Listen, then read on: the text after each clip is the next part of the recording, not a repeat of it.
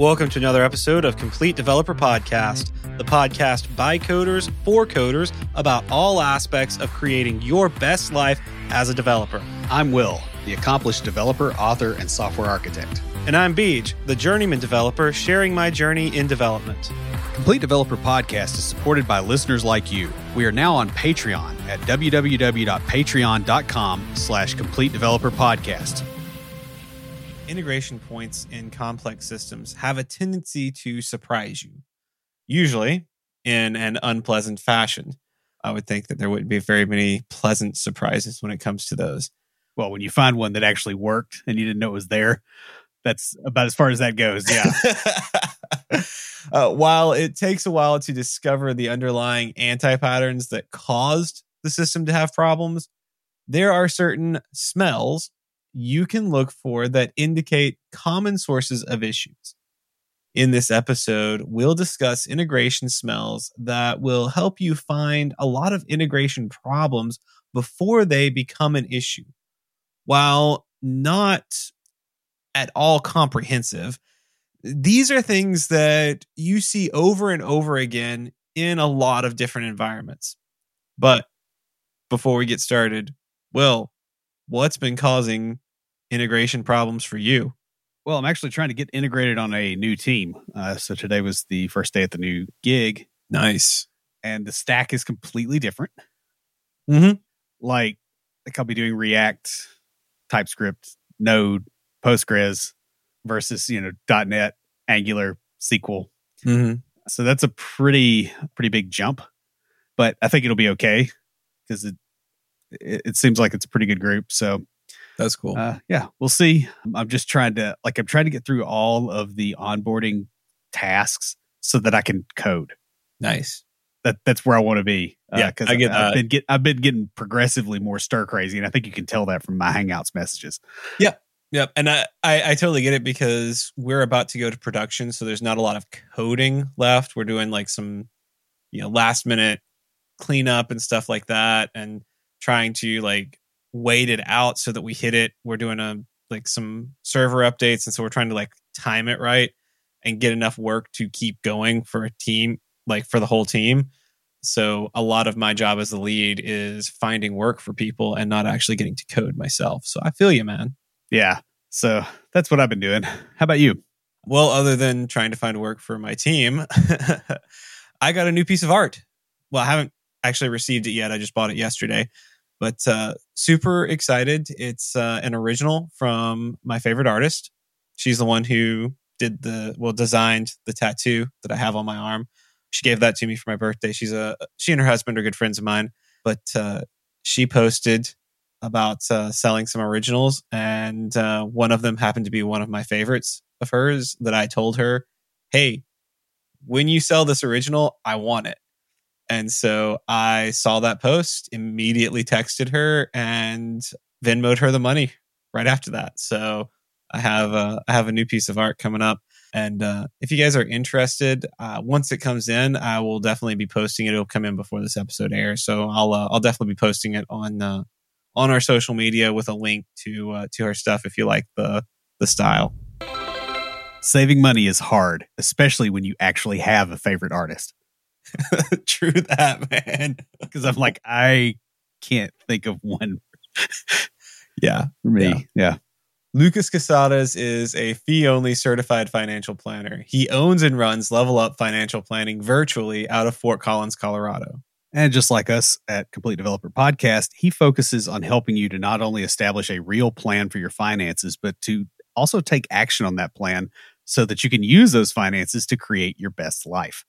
Guys, investing in financial planning services really comes down to whether or not you can improve your finances. And the great thing is, with the help of Level Up, the compounding impact of making those better financial decisions is easily going to pay for itself. And speaking of paying for it, Level Up also has a unique pricing model that will help you no matter where you are in your financial journey. So it's not too early to start right now. Yeah. And to top it all off, Lucas is a fiduciary for his clients. What that means is he's not here to sell you anything, but instead to help guide you to a better financial situation. And from the guidance perspective, You should check out his podcast, Techie Personal Finance Bootcamp, where he covers financial topics that you probably face and interviews other IT professionals who share how they navigated their own careers. And you can learn even more at levelupfinancialplanning.com.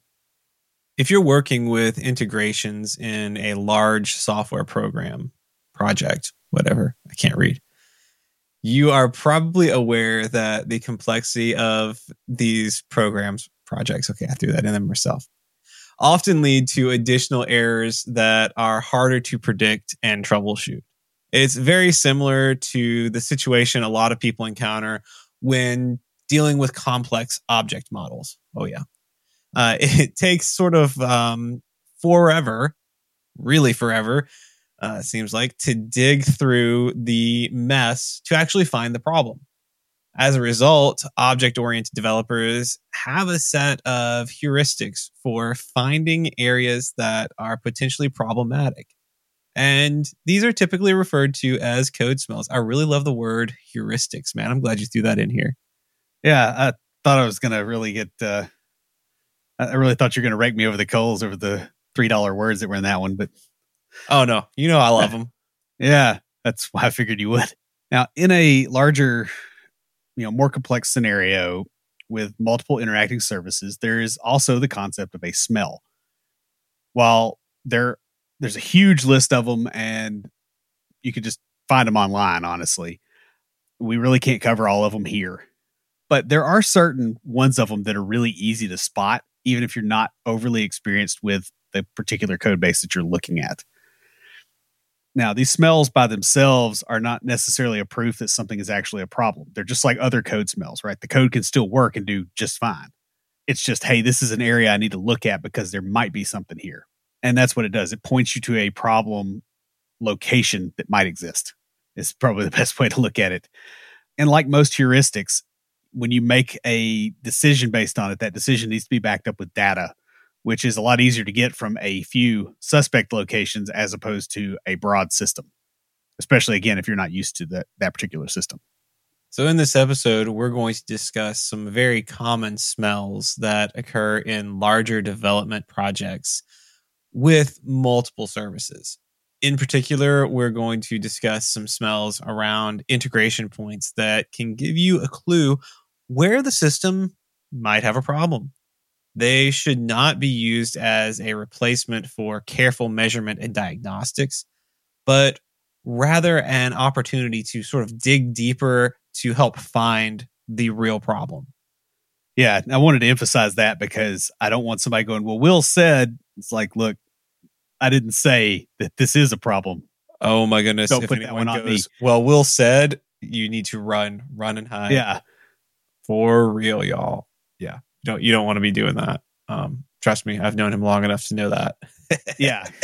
There's I give my advice, but yeah, you're supposed to see where it goes, not go where it goes first. So speaking of where things go, the first one on my list, and this is kind of my personal list of stuff that I look for in a big system to go, okay, where are the problem spots? When the deployment order of services matters, I look at that and go, okay, there's probably something here. There's a fair chance. Now, a service may get deployed and have degraded functionality if it's dependent on another service that isn't present yet or that isn't at the current version. But it shouldn't just fall over and die. And when this happens, it implies that the service in question is overly coupled to its dependencies. Yeah, I follow that. Man, that makes a lot of sense. Because like if something's not there and you die from it not being there, you are definitely dependent on it. Yeah. I guess it sort of depends on the service and stuff and how centralized you make your services. Yeah, and that's also part of it too, right? So like if it is a login service, well, okay, the website's not going to work until that thing works. But the website shouldn't just fall over and die during spin up either. That's true. It should handle it gracefully. Now, there are some things in some enterprise systems. There may be like a service locator service, because like we've got to do Java type things in the cloud enterprise. And, so there are cases where stuff can fall over, but you should look for those. Yeah. At the very least, go, hey, where can I poke this? Where can I change this where this does not explode? Another great example is, Well, actually, let's talk a little bit more before we get into the next one. Oh yeah, I was just gonna let you go, man, because you were into it. But yeah, now I will say an interesting subset of this problem happens when a service requests and caches data from other services during that spin up. Such a decision may have been made for performance reasons. I mean, that's why I would do it if I were going to do that. However, you'll often find that performance and abstraction orthogonal concepts. Man, you are really throwing out those big words, dude. I love it. This is great. Well, yeah. So like it may be spinning up and it needs that piece of data. Well, does it actually need it during spin up? And I know you go, oh, well, if users are going to use it, this data has to be there. And it's like, that's great, but that's not necessarily a spin up responsibility. That should be a background thread potentially that says, hey, do I have the ability to get this data and have retry logic and those kind of things in the mix beforehand? That may be a better way to do that versus just like the raw, actual startup of the app. I mean, there are certain things that I'm sure that are necessary for the startup of the app, like your CSS. I'm kidding. I'm being sarcastic. Actually, the way I've written some programs, that may be entirely the case. No, but I mean, there are cases, right? Like you're gonna have some stuff that you definitely want to have in the app before users hit it. But that's a different consideration than during spin up, right? You could just go, hey, if this isn't here, this page doesn't load, or it says, hey, there's something wrong. You can't log in right now, because I mean, there are certain queries that you want cached. Just so you don't beat the daylights out of your server. And they typically do a lot of those interactions during spin up to avoid that, so that you don't have like a cascading failure as stuff comes online, after a failure and after cache invalidation. But be really careful with those. Another interesting place is when you have version dependent changes in play, because you may go, well, I've updated, the dependency is being updated to version 1.1, and the thing that's dependent on it is updated to handle 1.1. Yeah. Well, you may want to actually have the code side by side and have a feature flag, because if the thing that is dependent on the other thing is looking for version 1.1 and version 1.1 isn't out there, that's a pretty broad surface area of errors to be thinking about. It may be better to switch that config after it goes live, if you can. Now, obviously, there are going to be cases where you cannot.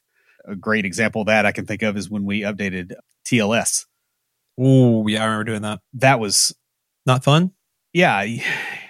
Well, especially when it's deployed software to client site and dozens of client sites. Yeah.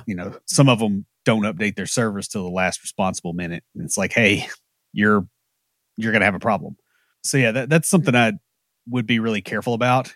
The other thing with the whole cattle not pets thing with services, this is a great use case for that, to be able to say, okay, I'm going to spin up, version 1.1 of this thing, and it's going to be ready to go, but 1.0 is still out there until we're sure that 1.1 works, and then we flip it over. Yeah, I follow what you're saying there, because you get the users out of the mix. That's a lot of surface area for damage that goes away. Yep. So the next code smell that we have here is, and that I do frequently, integration through data storage. Yeah, I can believe you do this frequently. If multiple applications use the same data, it can be tempting to simply have them all use the same database.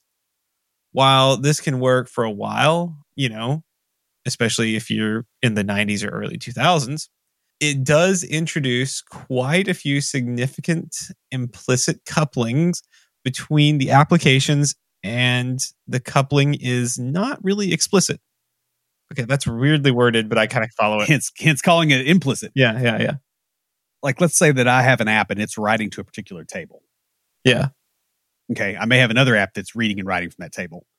Well, if I change one and it writes some data in there and the other one picks that data up, right? That's now a communication channel between those two apps.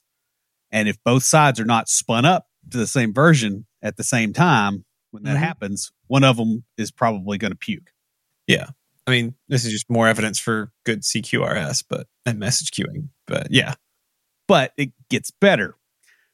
Because when I put a record in a table, or I update, or I select even, in most database engines, you can do a trigger.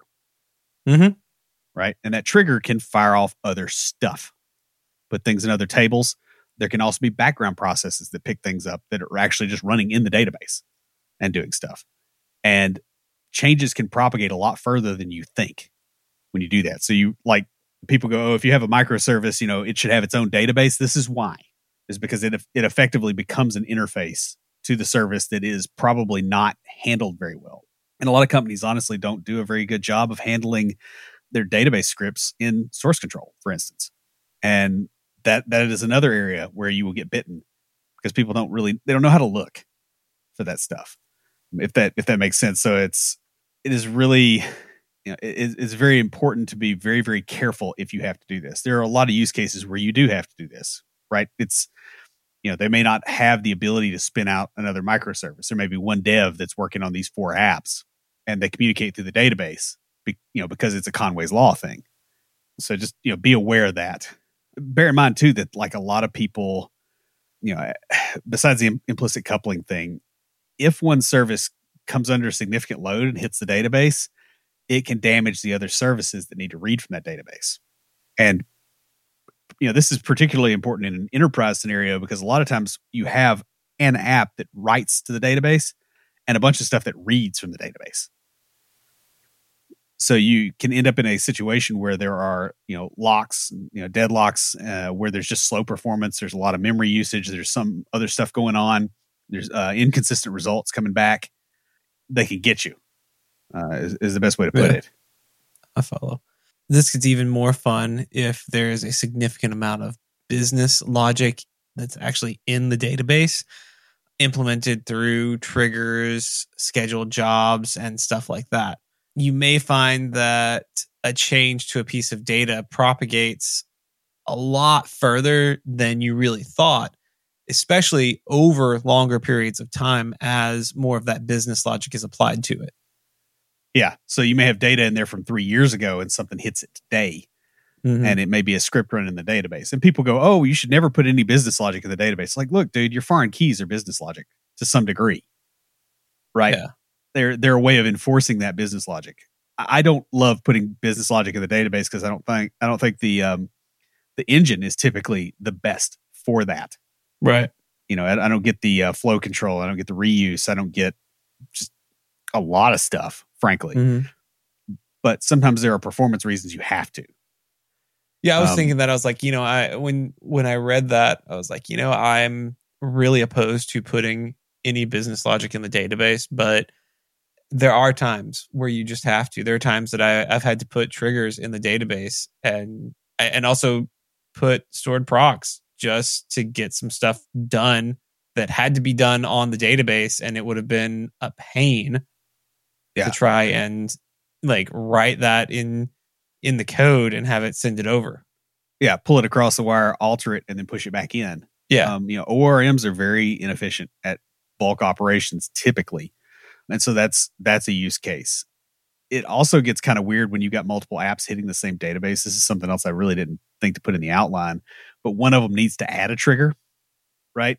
For whatever reason, it needs to propagate the data somewhere else, but it's not the only one writing to that table. So the other app writes to the table, the trigger fails, the transaction rolls back. Something completely unrelated to anything you're doing just broke your app. It's a definite, if you're going to have a problem, it will be right here. I would almost always say to not ever do this, even though probably 3/4 of the places I've ever worked have done this. Yeah. At some level. There are patterns to avoid getting nailed by this one, but you should look and see what you see. The other fun thing is that these things don't happen in real time. So your QAs may not catch it, right? Because it's an app that writes something to a table and the end of year tax processing picks it up from that table once a year. Mm-hmm. And you made your change in February. Yeah. And that really stinks to be in that situation. And it's even better if there's other processes along the way that change. So you had 2 or 3 of them that contributed to the data being in a weird state that script couldn't handle. So that's why I would say integration through data storage. It sounds great on paper. It's a nice, ugly, dirty way to do something real quick. When you're trying to get a MVP of an app up, but it is a place where the smell, like where you see this smoke, there's almost always going to be a fire. Yeah, that makes sense. Now, the next code smell that we have is service failure creeps. It's a really creepy one over here. Yeah, that's not the weird guy that works on services, by the way. Yeah.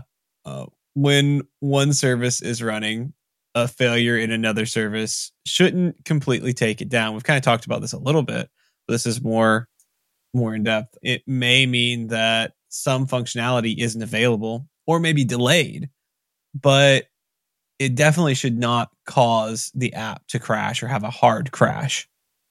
Yeah, and if you see a service completely fall over because another service is down or is having some kind of problem, that probably means they're too tightly coupled. Now, whether you can fix that or not is a whole other thing, but it's definitely a sign of a potential problem. Yeah. Yeah, for sure. Now, this is an even stronger smell if the first service fails, takes down the second service, and then yet another service starts falling over. You know, if you've got your services stacked like a house of cards. Jenga, yeah.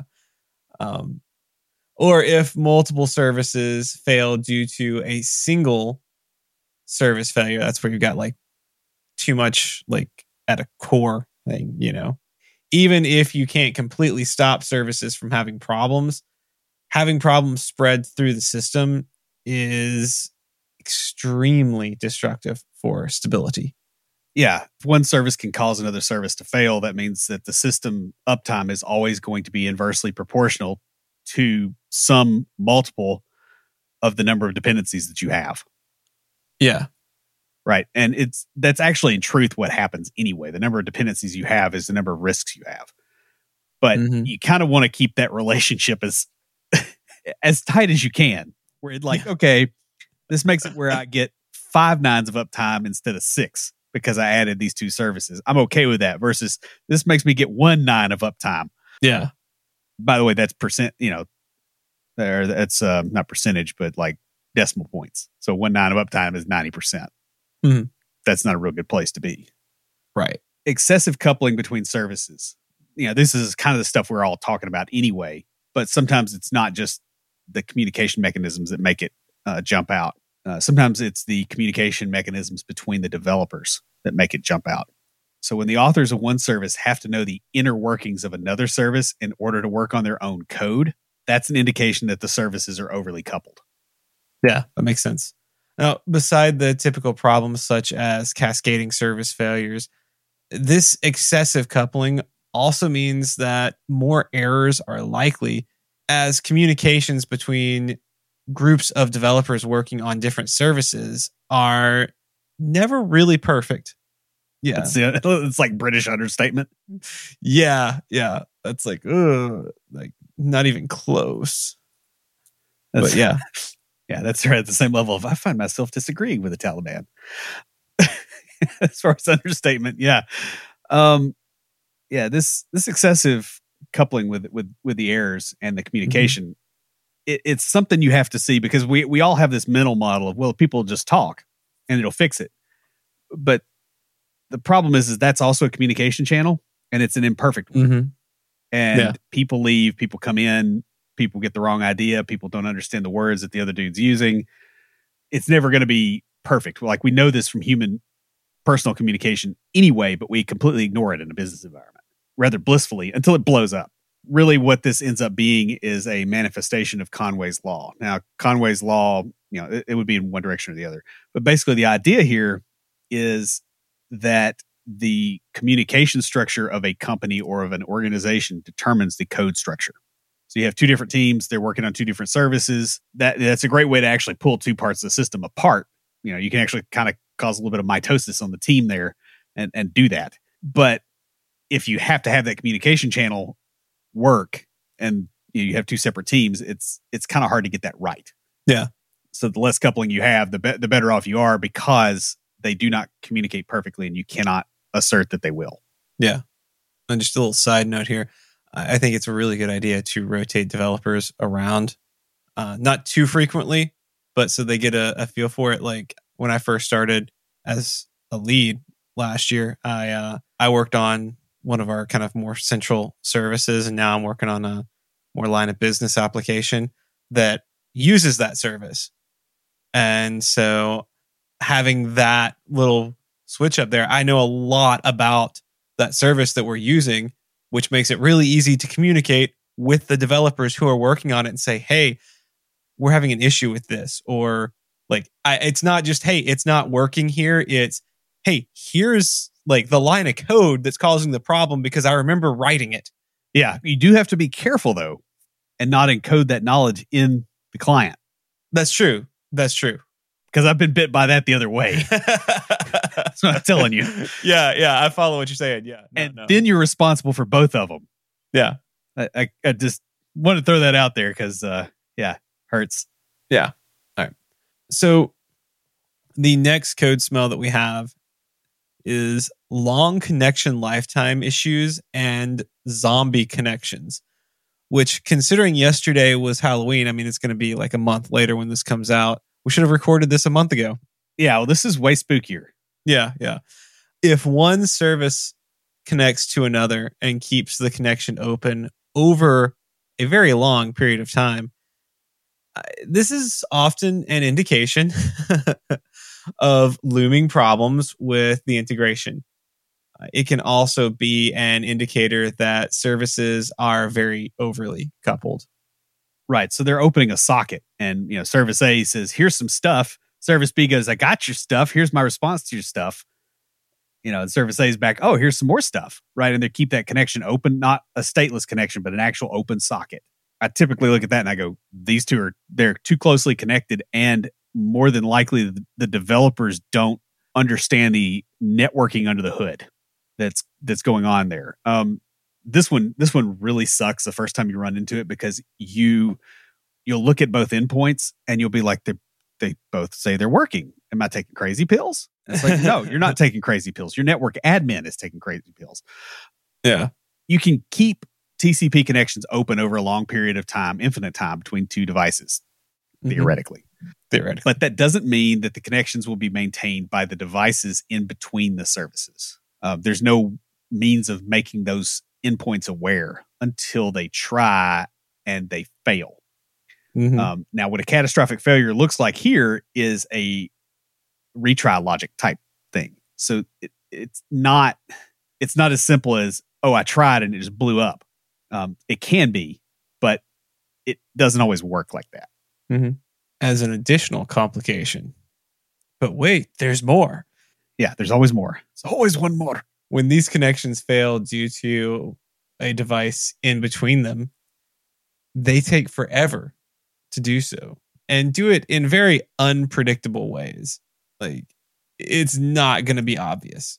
Yeah, one of my favorites is when it tries to reconnect and the other device, it can't reach it because, hey, somebody put it on a different VLAN, or they moved some hardware around somewhere, and all of a sudden that connection's not there anymore. It may retry and not be able to connect, but it doesn't like hard fail necessarily. It times out, and depending on what your timeout is and the number of iterations, this could be, you could be sitting there for 20 minutes before the thing goes, yeah, I can't do it.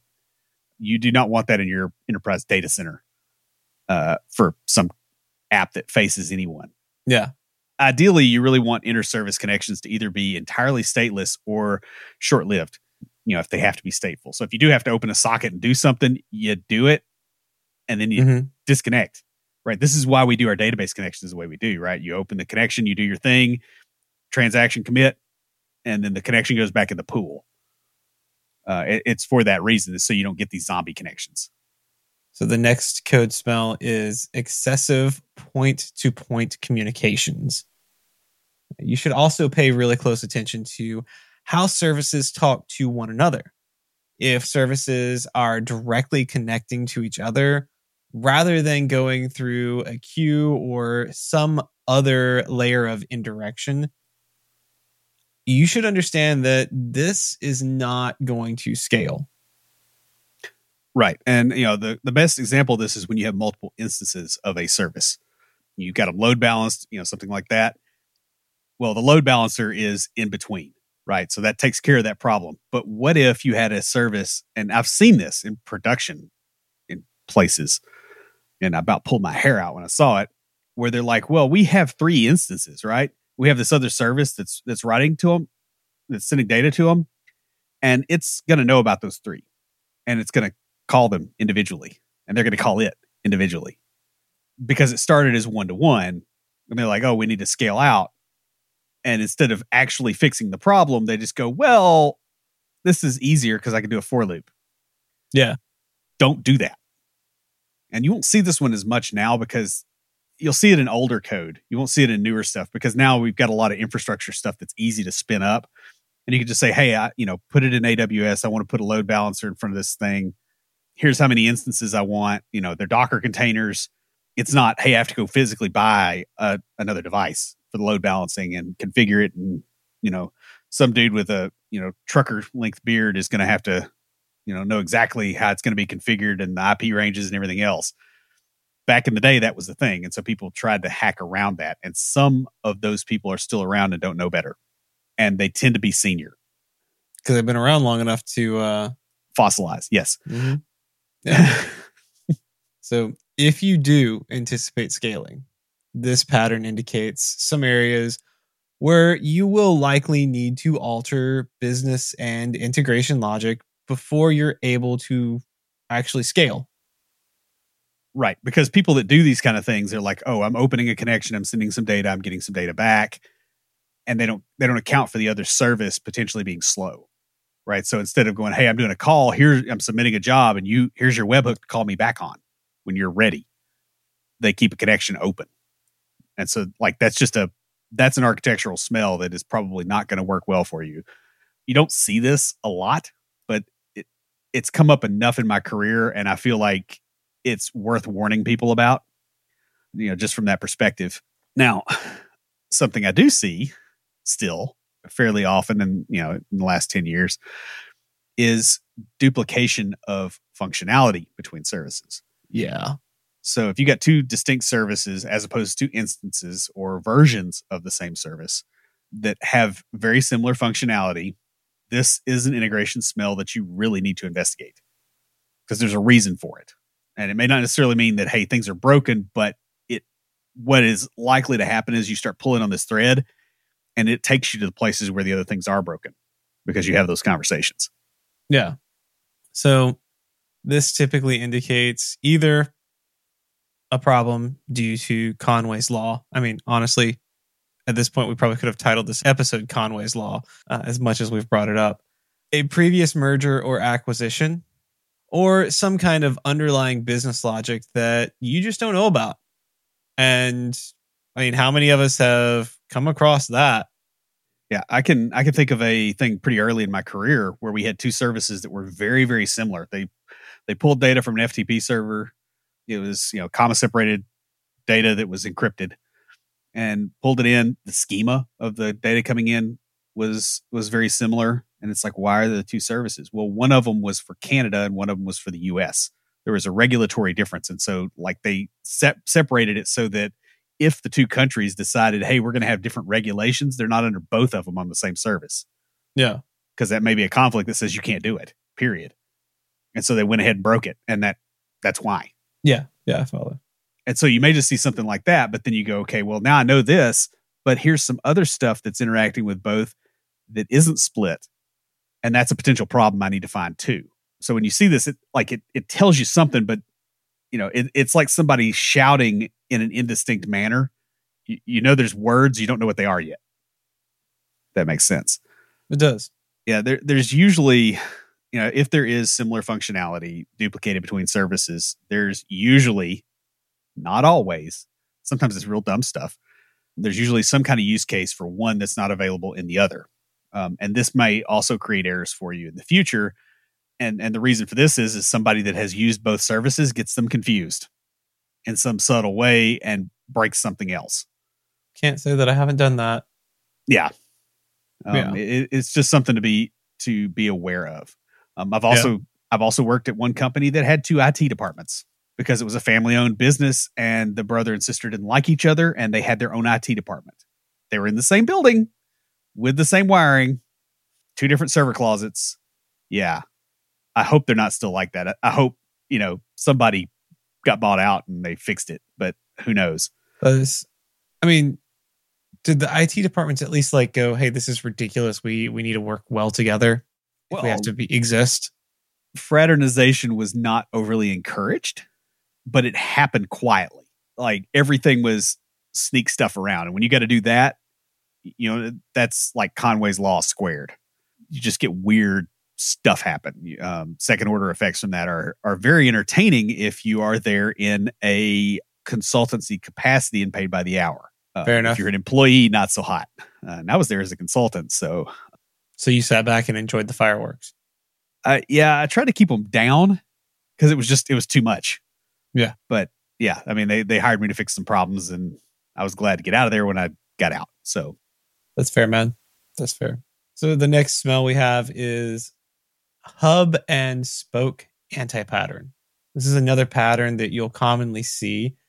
And it's typically when microservices get sliced off of a monolith, kind of somewhat acceptable if it is understood to be in a transition state to something better. Unfortunately, things can get left this way permanently. And I've seen... That's the best time to have a layoff. Yeah. I've seen this happen where it's like, hey, we're in the process of breaking off this monolith. What's really interesting is when you're in the middle of doing that and the company gets acquired. Yeah. And so now your halfway separated monolith gets to get reintegrated into somebody else's monolith. Yes. Yeah. That's a pain. Yeah. And it's way more painful for the people who bought it, who are probably going to be laying you off, and so you can giggle. Because there's what is the as the great philosopher Benny Hill once said, he who laughs when things go wrong has just found someone to blame it on. Yeah. And there's going to be 1 or 2 older people that get that joke. Now, essentially what happens here is that multiple services feed into and or depend on another service. And if that service goes down, the other services are also unavailable or severely degraded. So there's essentially a single point of failure. And like I said, this typically happens because you got a monolith and you're breaking pieces off. And they still got to communicate, and they can't, they're not ready to be in a cloud of interacting particles. They're still kind of around that central mass. But that tells you where your problems are going to come from because, hey, you're creating those problems right now. Or somebody started creating those problems and then got downsized. Yeah. So it's a place to look, is basically what I'm saying there. Now, again, this is not necessarily something bad on its own, but more of an indication that you should look deeply into these interactions. In particular, you want to move the functionality that the spoke services are using out of the hub service and into their own separate services. Right. Basically, in other words, get rid of that single point of failure and do it in a way that you haven't just created multiple single points of failure. And that's probably what somebody is doing at that point, hopefully. But that's definitely a place I look. Now, the next thing I look for is nano services as opposed to microservices. This is where you have an overly granular set of services. So instead of having, a service for orders, that handles all the order logic, you'll have one for creating an order, another one for collecting a payment, and, another one for fulfill order, another one for ship order. If your organization is actually big enough, like if you're Amazon, this is not you, right? Like that's a whole other, that's fine there. But if you're, some small, mom and pop, this is not a good deal. And, essentially what this does is you're saying, hey, instead of function calls, like I like this function call so much, I'm going to put a network interaction in the middle of it. That's not a recipe for happiness. No, I feel that. I've actually broken down a few bigger services recently into smaller ones that it was more of a, hey, when we started this, it made sense to have it all together. But at this point, we're going to break it up just to make it easier to manage. And you have to make those decisions of, all right, how granular do you want to get with this? and it can be easy to go that, like, to go overboard on it, is what I'm saying. Yeah, but I mean, like, if you're Amazon, like, your fulfillment service is probably a proxy for a whole bunch of other fulfillment services. Yeah, that's true. And large companies, that's a whole different deal. So we're talking, super, super granular. Yeah, it really comes down to what you're doing. This is a situation that you do commonly see from teams who don't understand how to break a monolith into microservices. It's often a learning stage for the team. Probably always a problem if you see it, but it may not be the actual problem that you need to deal with right now. You're likely to have other issues, possibly with staffing or management, that got you to this point. Right. So a great example of that is, I've worked in dev shops that it's like being on Darth Vader's Star Destroyer. You're getting promoted fast, but that's because the guy above you got choked. And you'll end up with a senior developer who's got like 3 years experience just at that company and has, read all the books and stuff, but has never practically applied stuff. And that's who's making those decisions because nobody else is around to say, hey, whoa, kill the motor, dude. So that's definitely something to look at. Now, I will add a caveat to this. Don't confuse serverless endpoints with actual services, right? You got a bunch of AWS Lambdas or the with Azure functions. I can't remember what they're called. They're functions. They're just Azure functions. Even though it's actually like more sensible than the way AWS named theirs, but we'll let that go. The thing with those is you may go, oh, well, they're separate services, right? Because they have a different lifetime, they have different deployment schedules, they've got their own infrastructure, but a lot of times they are still reading and writing from the same data sources. These are like controllers on what is really a service that happens to be implemented as a loose collection of Lambda functions or whatever. That is not the same as nano services. That's an implementation detail, not a thought process detail. So make sure you don't get those kind of confused, because that's not what I'm trying to say here. That's a good point to make, though, because I could see how someone not super familiar with it could make that confusion, especially if they're learning. Like I had that misunderstanding when I first started learning about those types of services. So, I totally get how that can easily be made. So guys, the final code smell that we have for you is service splits based on layers instead of functionality. This is us kind of mentioning breaking up a larger service earlier. It's sort of what one of the things I ran into was like, hey, where do we break this off? But people who are very new to microservices often try to split services up based on the 3-layer architecture versus areas of functionality.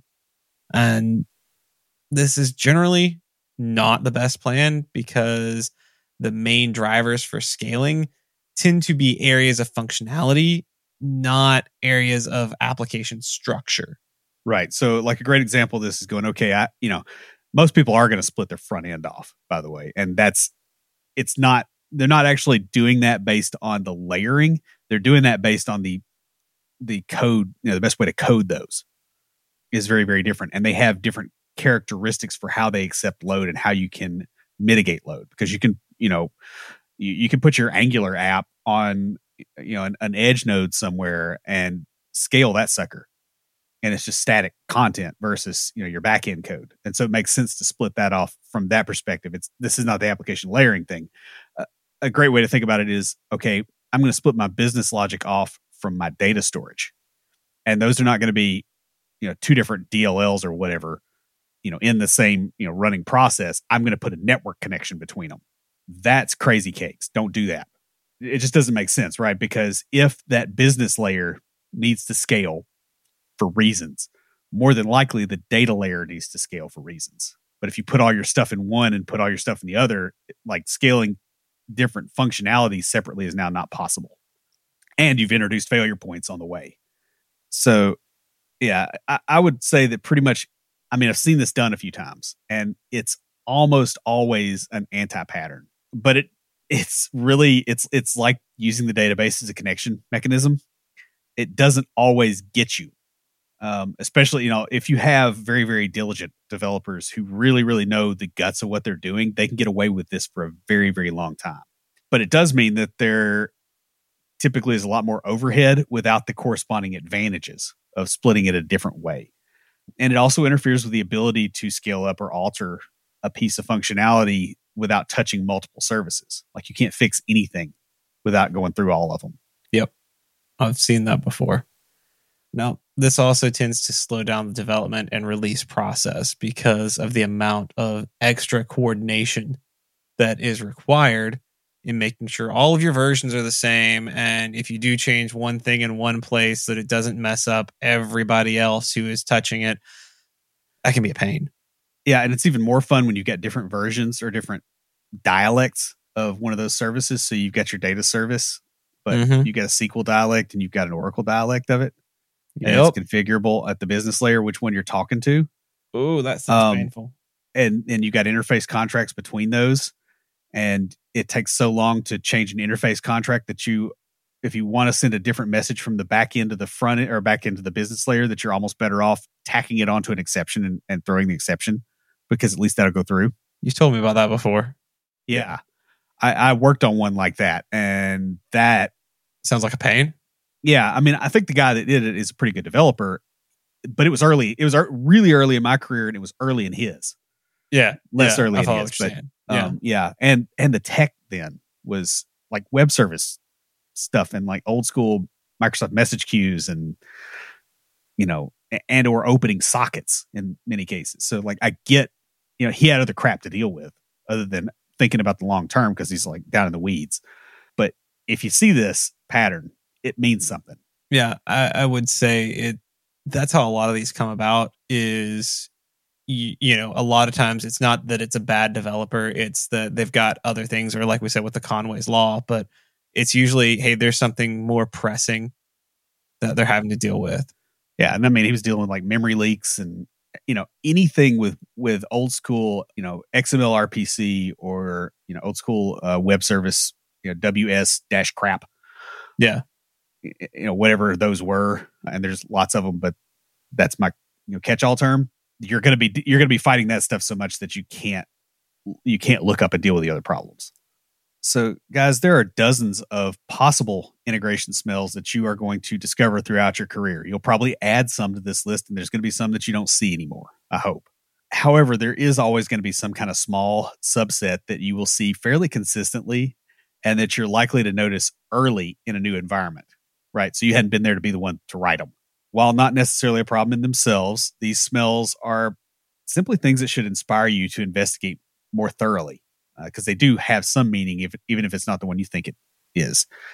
It's also really important to be able to recognize clear anti-patterns, but it's even more important to be able to have a heuristic for things that might indicate that a particular anti-pattern is living there, because that latter one can make it easier to quickly point out quirks in a system's architecture that are worth exploring.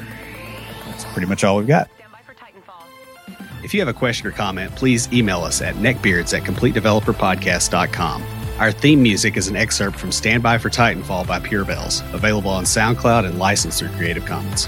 For references, show notes, and extra tips and insights, be sure to check out the website at CompleteDeveloperPodcast.com.